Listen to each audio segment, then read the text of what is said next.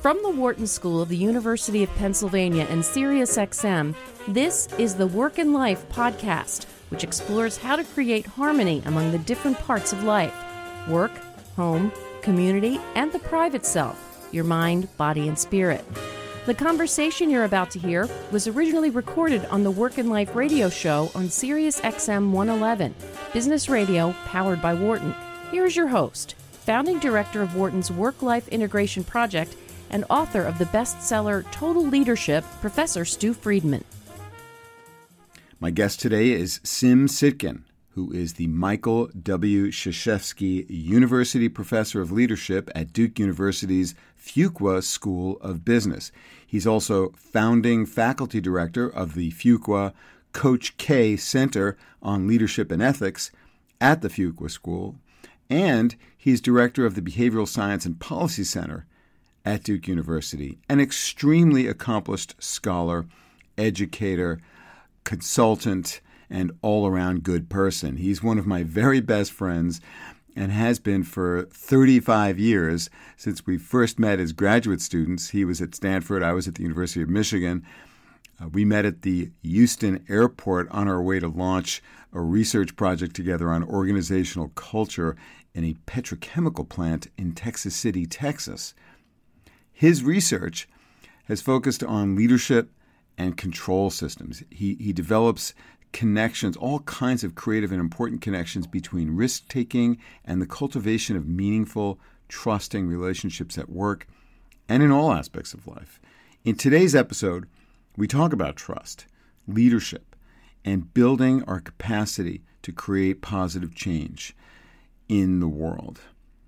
Sim articulates really clearly and in very practical terms how being open to new information is essential in order to form trusting relationships with coworkers, friends, spouses, whomever.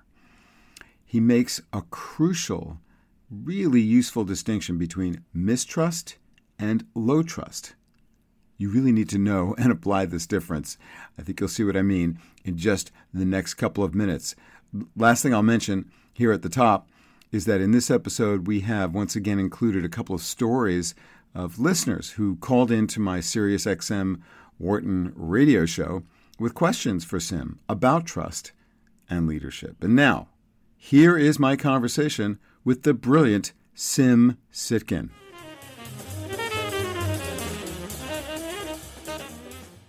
It is such a pleasure to welcome you to Work and Life. Sim Sitkin. It's a pleasure to be here, Stu. It is really good to have you. Sim Sitkin is the Mike Krzyzewski University Professor at Duke's Fuqua School of Business. And, before we get into talking about trust, I know that everybody wants to know, so what's Coach K really like? So can you just start us out with that? Yeah, I think actually talking about Coach K is very relevant to the topic at hand and several of the topics at hand, because he's just a well-rounded human being. I mean, I think what happens many times with well-known figures, especially very successful figures, is they get kind of caricatured and treated as one-dimensional. And he's not only, a wonderful exemplar in his professional field, but he's a wonderful colleague. He's a good friend. He does many things that people don't know about, and he doesn't care that they don't know about it. Could you tell us one? Oh, he does. He visits kids in hospitals. He keeps up with people who are in touch with him. Players who've played for him years and years ago are still essentially part of the family. He does things he started an institution in Durham, North Carolina, named after his mother, that helps kids from poor neighborhoods get into colleges. The list is almost endless. So he's really a wonderful exemplar. And in his basketball program, as well as in his life, he's really integrated his family into his work in basketball, and has integrated his players and the other members of his staff into his family. So he's really exemplified the notion of trying to synthesize rather than pigeonhole. And create harmony, as we like to talk about here on this show. Last week, we talked, I was speaking with Joan Williams about her new book about the white working class and class cluelessness in America, and our theme was dignity. And what happens to people when they don't feel dignified, when they are shown lack of respect, and how that can just affect in so many negative ways, all the different parts of your life, and of course your political attitudes. So we were focusing on the degradation of dignity in American culture and its impact on our national dialogue and our politics. And today I want to start with the theme of trust. There's other topics I want to try to get to. Your work on leadership and our capacity to create positive change in our world, particularly with respect to stretch goals. But you've been studying and teaching about trust for decades now, and I want to start with that. And this is, of course, relevant for leaders at all levels and in all aspects of life. It's not just an executive leadership thing. Trust is something we all need to get things done through other people. Why, Sim, is trust lacking now more so than ever? Well, let me pick up on the point you made about your discussion in your last show about dignity and a lack of respect, because I think it's very much related to issues that trust research can lend some insights about. In particular, I think that the idea of, if I don't convey respect to you, if I don't convey that I actually care about you, why in the world would you trust me? And so the part of the problem today is the issues that divide people, the characteristics that divide people, are starting to become more of a chasm than I think they really need to be or deserve to be, and that's reinforced in a number of ways. People are in their own kind of bubble. They read media. They live in neighborhoods where people all disagree with them. They tend to see caricatures of people who might disagree with them or be slightly different. And one of the key factors that we found in our work on leadership that fosters trust is conveying to other parties that you truly understand them, that you understand them as people, you understand them in terms of their professional roles. And if I don't understand you, how can I, in a real way, respect you? Because if so, my respect's not based on a good understanding. So it really starts with noticing, seeing, grasping the worldview, the perspective of the other, which is another topic that seems to be resounding on our show week after week. Everyone's talking about this because as you say, the chasm is growing greater, and so the need for us to close it, to somehow bridge these divides, is ever more pressing for us as a society.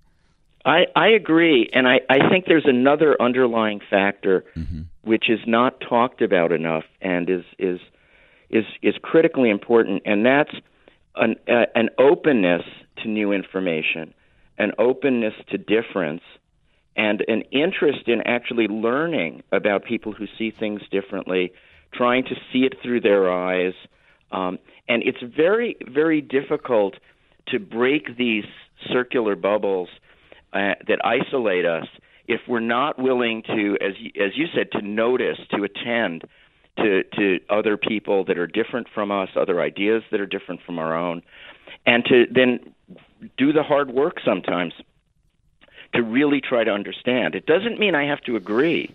It doesn't mean I have to change who I am, but I can appreciate the difference.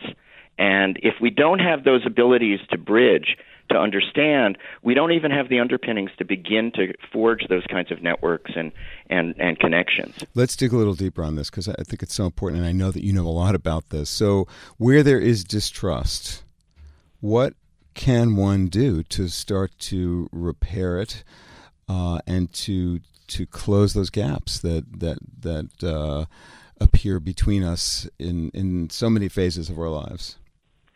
Well, one of the things we found over a number of years now is that, first of all, distrust is very different from low trust.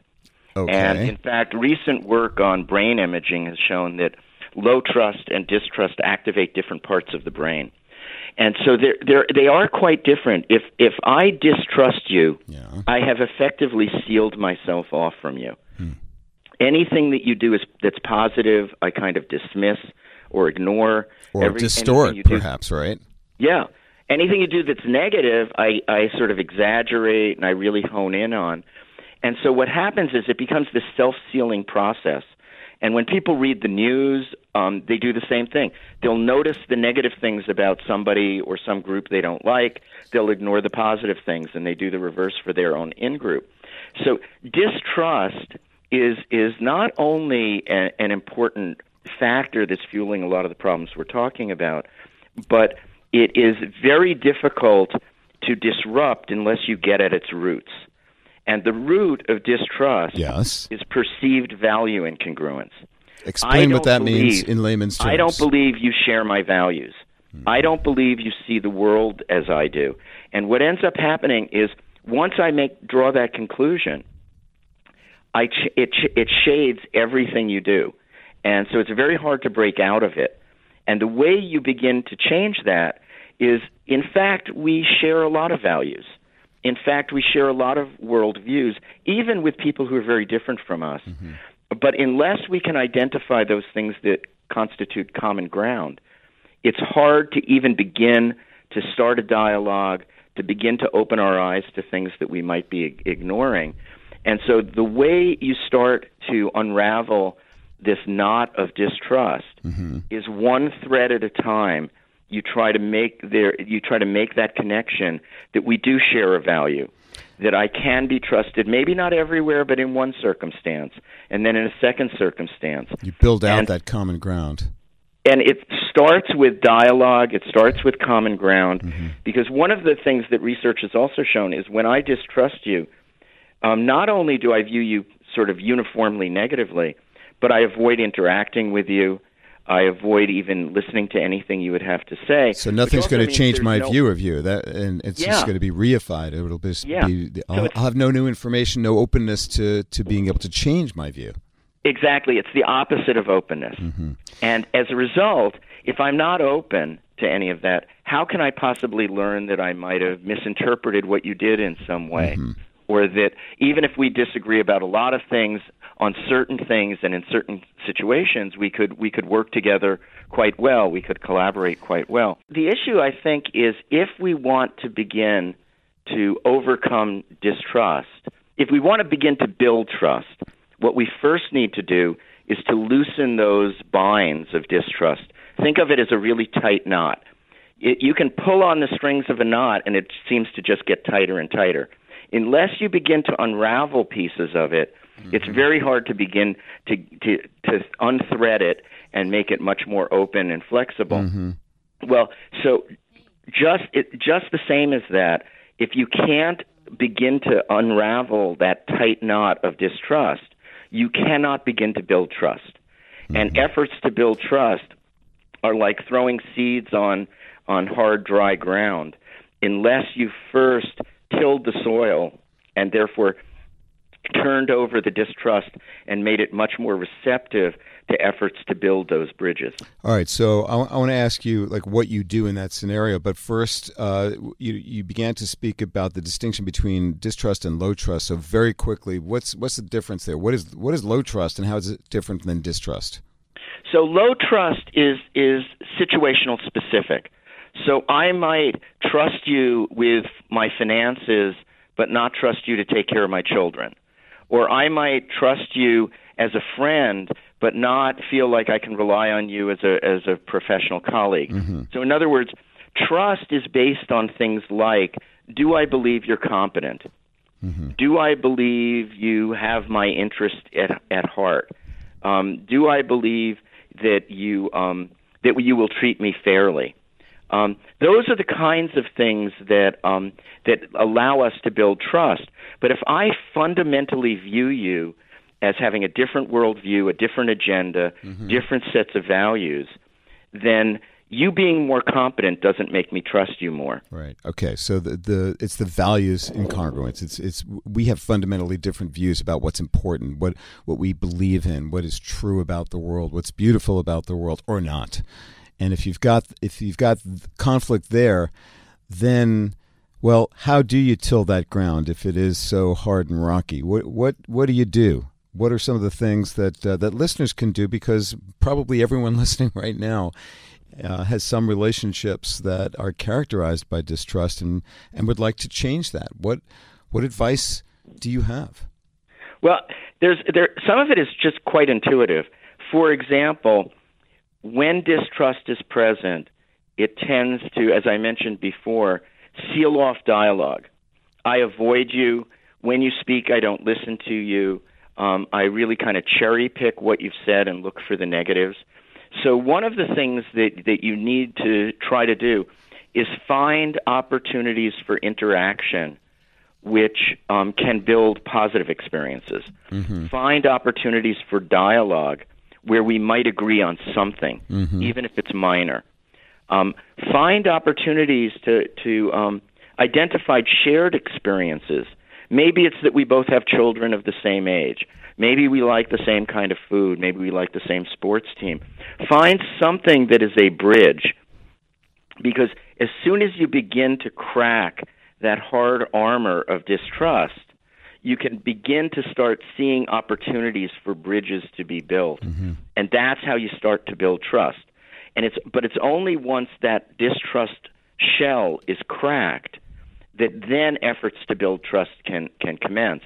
And there are a number of examples when the public distrusted both financial sector organizations and government organizations when we had the last financial crisis. If you looked at the actions of both government actors and many of the senior executives, what they were doing was following the advice on how you build trust pretty well. What they didn't do is acknowledge or act on how you ameliorate the problem with distrust before they took those actions to build trust. And as a result, it really didn't work. So distrust in the institutions kept growing. Because distrust tends to breed itself, right? Unless you've got that agreement or some shared perception that we've got something in common with respect to what we care about in life.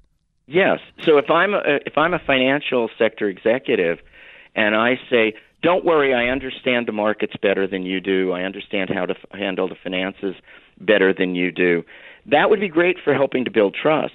But if I believe that you don't see those markets as serving the same purposes as I do, if I believe that you're doing it in a self-serving way rather than a societal serving way, then the actions that tell me you're more competent at manipulating the markets is not going to be reassuring to me.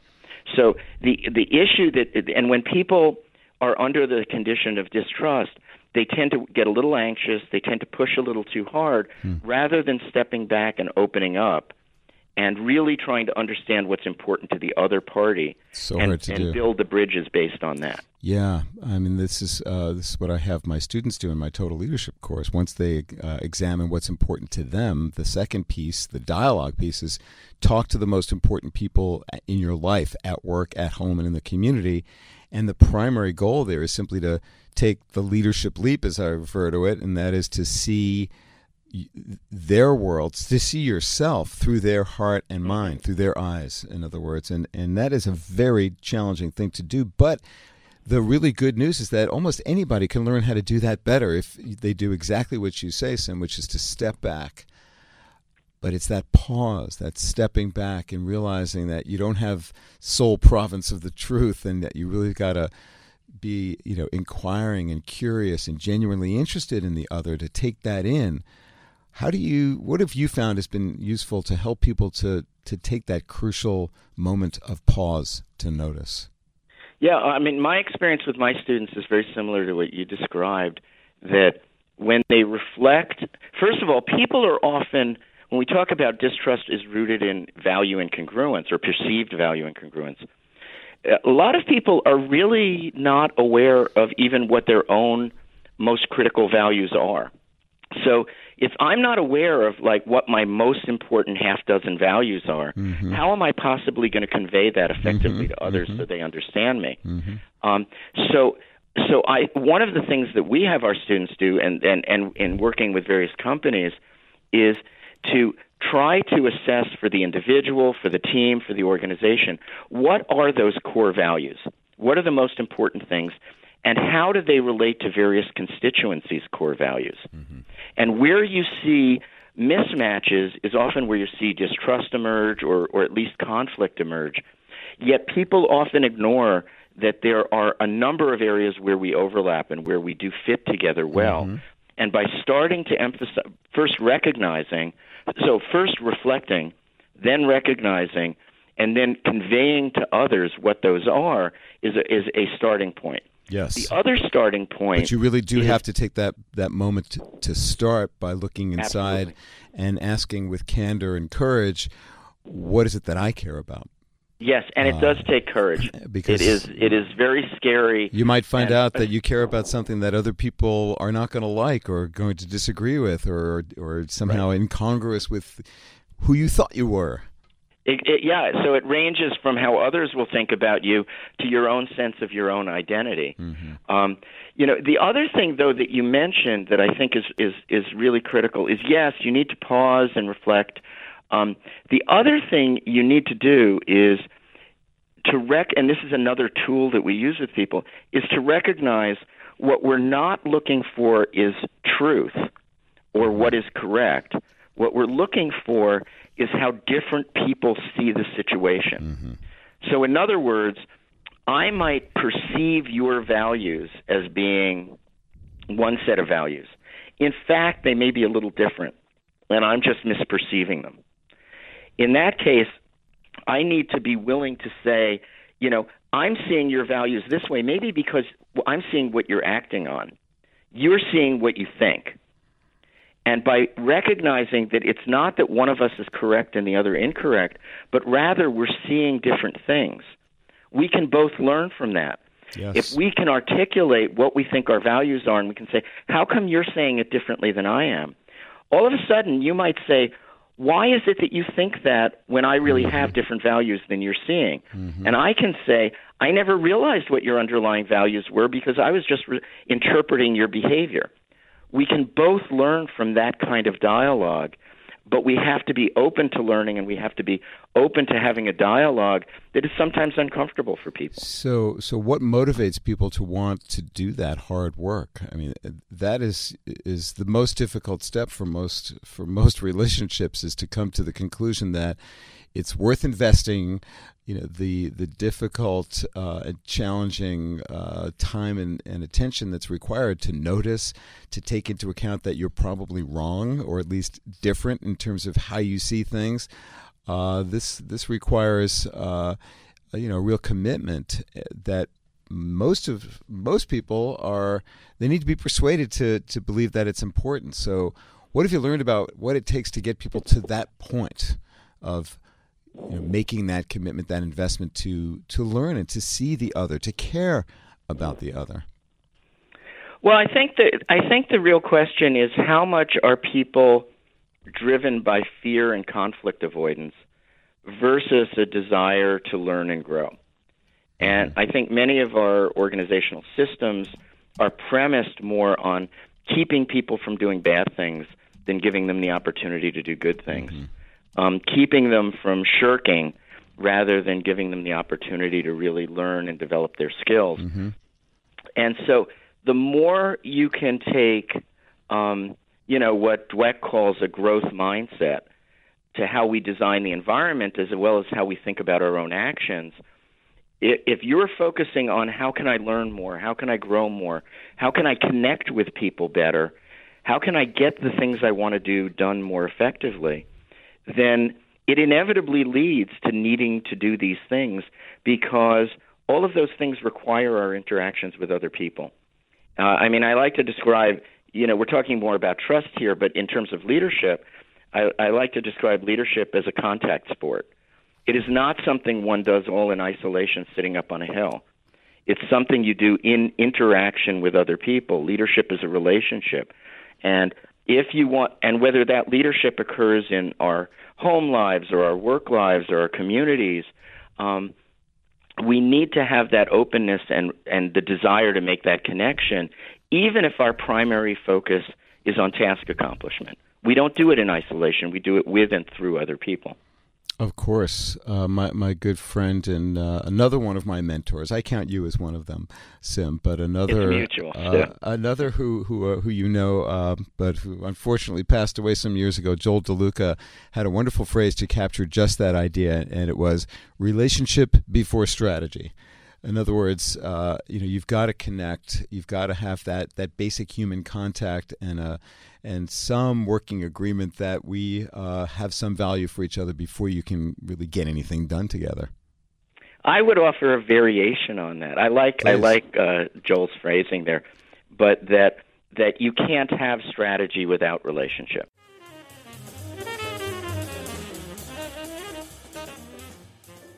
Hi, this is Stu Friedman. I hope you're enjoying this conversation, and I'm just so glad you're listening. If you like the Work and Life podcast, I would personally appreciate your taking just a minute to rate and review us on iTunes or wherever you access this podcast, whatever your favorite platform is.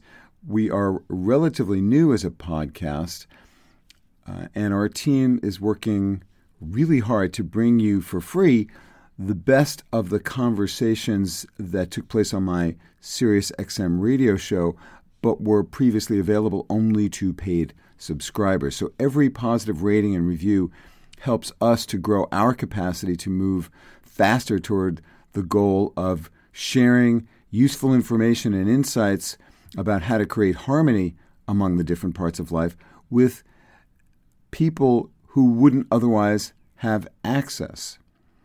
So please do help us, and if you have ideas for what we can do to improve our impact, please write to me at friedman@wharton.upenn.edu. I'd love to hear from you. Thanks, and now back to the show.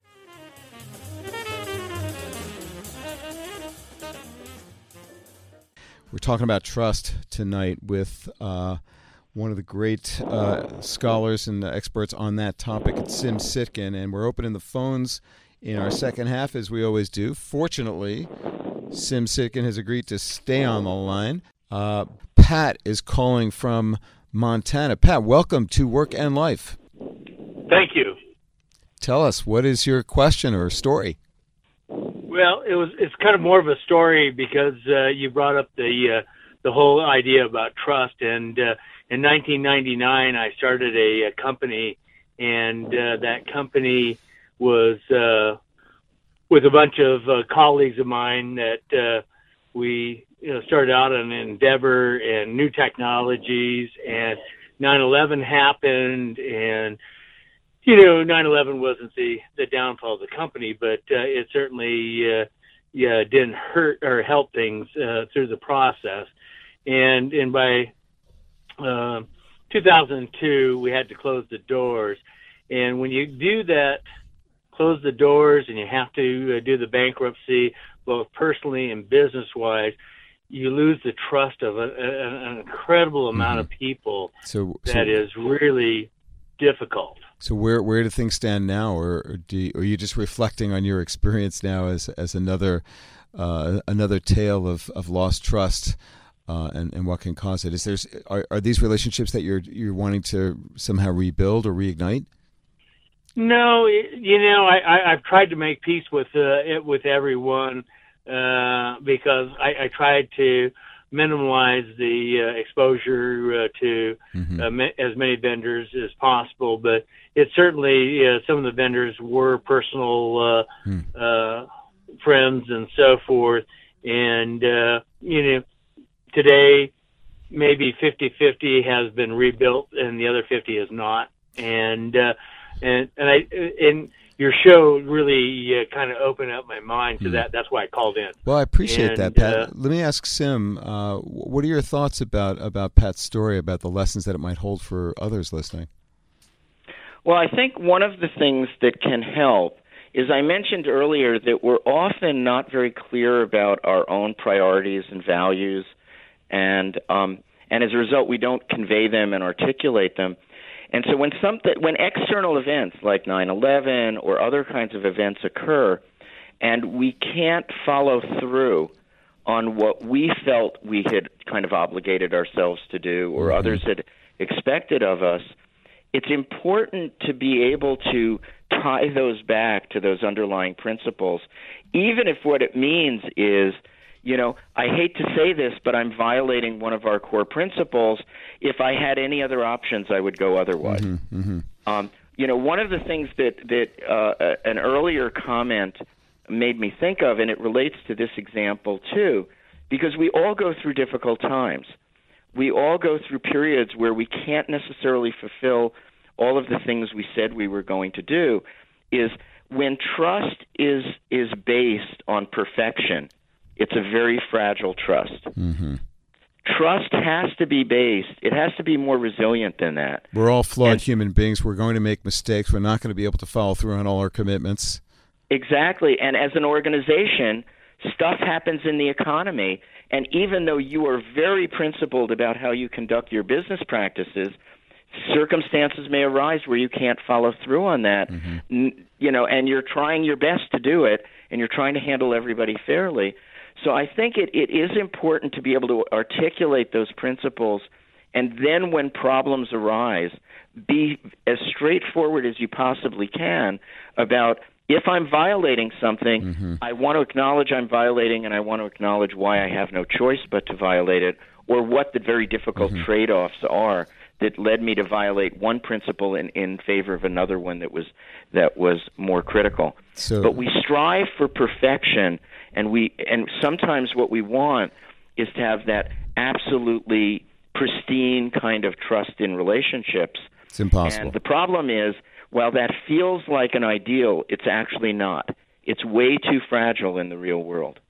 So by revealing your intentions, as hard as it might have been for you to do that, Pat, when so many things were crashing down on you, I gather, it can help to try to sustain, the sense that, oh, he cares about me and he's trying to take care of me. Pat, I hope some of this makes sense to you. It's making sense to me, and I think to many of our listeners. So I really do appreciate your calling and sharing your story with us. Well, thanks so much, Pat. All I wanted you to know that, now it's 2017, and at this point, I'm an entrepreneur, and I've gone on to other projects, but I look at things more strategically and more, careful, and I tell people, straight up, that things could happen, and that there are so you've learned there is opportunities. Yeah, So now I'm a conservative, and before I was like, let's go out blazing guns. And I think that's the part of me now. Even my wife says, when did you ever become so conservative? You used to be this, visionary and so forth. I still am, but now I do it, because I think about the things that happened in the past and the people that I affected, both in, when you were talking about, your personnel who work for you and they trust you, they look for your leadership, and then you also have your vendors, you also have your investors, you have your bankers. It's daunting, and I wanted everybody to know that at the end of the day, I have lived through it, but there are days that I, still think about going into court and having to do what I had to do, and the pain that no one could ever experience. Pat, I really appreciate your sharing your story. Thanks so much for calling Work and Life. And Sim, I think his example is a really good one to teach our listeners how important it is to be learning from your experience, reflecting on it, especially the hard lessons, and being able to use those going forward in the next venture. I agree. The other thing that Pat's comment raised for me is that just as trust shouldn't be based on perfection because it makes it too fragile, I think we shouldn't judge ourselves too harshly either. So, if you take someone like Pat, who was and still is a visionary and an entrepreneur, then you don't want to let that one negative experience turn you against being willing to take risks, being willing to build imperfect relationships. But what you want to do is take the lessons that you talked about and that he talked about and translate them in how you do it next. What risks do we have to make clear up front? What kinds of arrangements do we have to settle up front? And what areas are we willing to tolerate the uncertainty and the vulnerability that goes with trust? Yeah, and that's the important work of leadership, no matter what level and no matter what domain of life. Thank you so much for calling. That was really helpful. Dave, welcome to Work and Life. Hi, thank you. Thank you. First, to comment, I think trust seems to me to be an outcome of having respect or confidence in someone. And in my situation, I work with a fellow executive, and the people that work with him, what comes out frequently is they don't respect him. And it just tears me apart to see that happen. And I guess I would take your advice on how to coach someone to either see that or to maybe help them change their habits or ways of working with people so that respect and trust be built there. Sim, what's the first question you want to ask Dave? Why do you think they don't have that respect, and have they communicated that lack of respect? Because I think you're right that in the absence of respect, it's very hard to foster trust. A common theme I hear is they feel this individual does not respect or regard their time, their thoughts, whether it's by inclusion or exclusion. That's probably the one biggest example I can think of.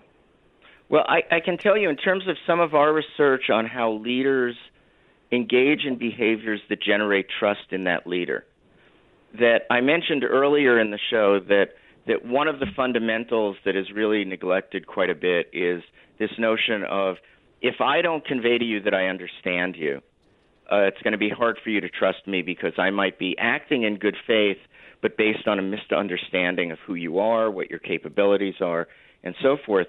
The second thing related to respect is, if I respect you, but it's based on a false impression of who you are.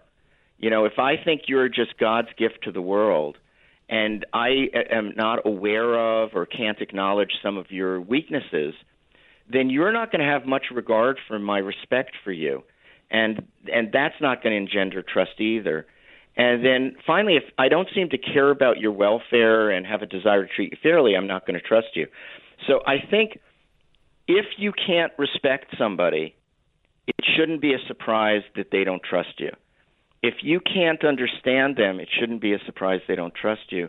If you don't care about them, it shouldn't be a surprise that they don't trust you. So what that doesn't mean you need to have all of those things, but it means you need to engage in a dialogue, a respectful dialogue where I strive to understand you better. I strive to really demonstrate my concern for you. And a lot of times leaders are uncomfortable doing that. It makes them feel a little weak, a little less authoritative, and they don't recognize that this is a sort of building block of the rest of their leadership authority. So what would you recommend to Dave in terms of trying to address this with his colleague? I mean, I think the question is, can those individuals find a basis of respect? And if the person who is not being respected deserves that respect but is not receiving it, maybe help that person work on conveying the information that would generate that respect. Showing concern for others is not a sign of weakness, it's a sign of strength. Showing that you understand them is not a sign of weakness, it's a sign of insight. So I think you could work with both sides of that equation to try to improve that relationship. What do you think, Dave? Understood. So it's a matter of however small or however large, find a way to tell that person how that you appreciate their actions in a given situation and just slowly maybe they'll get the clue.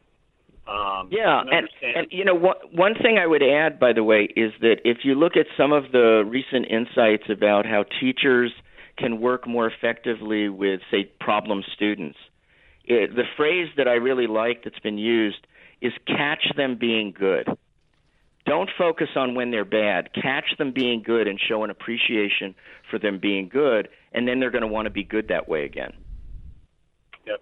Good advice. Thank you. Thanks for calling, Dave. Appreciate your listening and calling to Work and Life. So, Sim, we've only got a couple minutes left. What do you think is the most important thing to convey to listeners about what anyone can do? And you don't have to be an executive. You don't have to be a supervisor. You could be a mom or a dad or a brother, sister, son, daughter, friend, neighbor.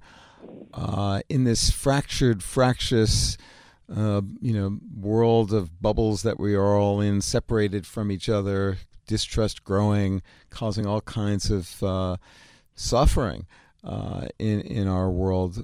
What, in your decades of research and learning about trust and building trust to enable people to achieve things that matter together, what are the things that are most critical to keep in mind?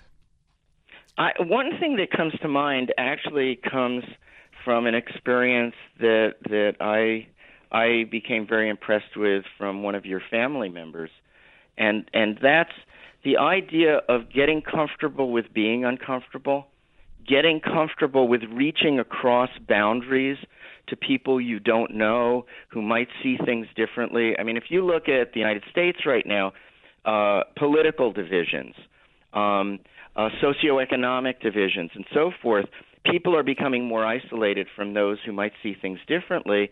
And think about little acts you can take, people you can meet, somebody who you actually may have a little respect for or like, but you know is quite different.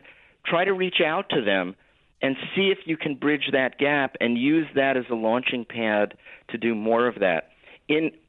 Whether it's in organizations where there are different factions, or their families where there has been a conflict and maybe a rift, is one of the people in the party has to be the grown-up in the room if it's going to be repaired. You can be the one who can overcome that limitation and bridge that gap, and that's the way to really begin to rebuild trust. So what was the example that you were just referring to? I was talking about your son. Which one? Who consciously went out and started conversations with people who he might have had nothing in common with, as a way of beginning to learn to be able to talk to anybody, to be able to understand people who are very different from you, and to not just talk about what the weather's like, but to really begin to understand their lives. And as a result of that,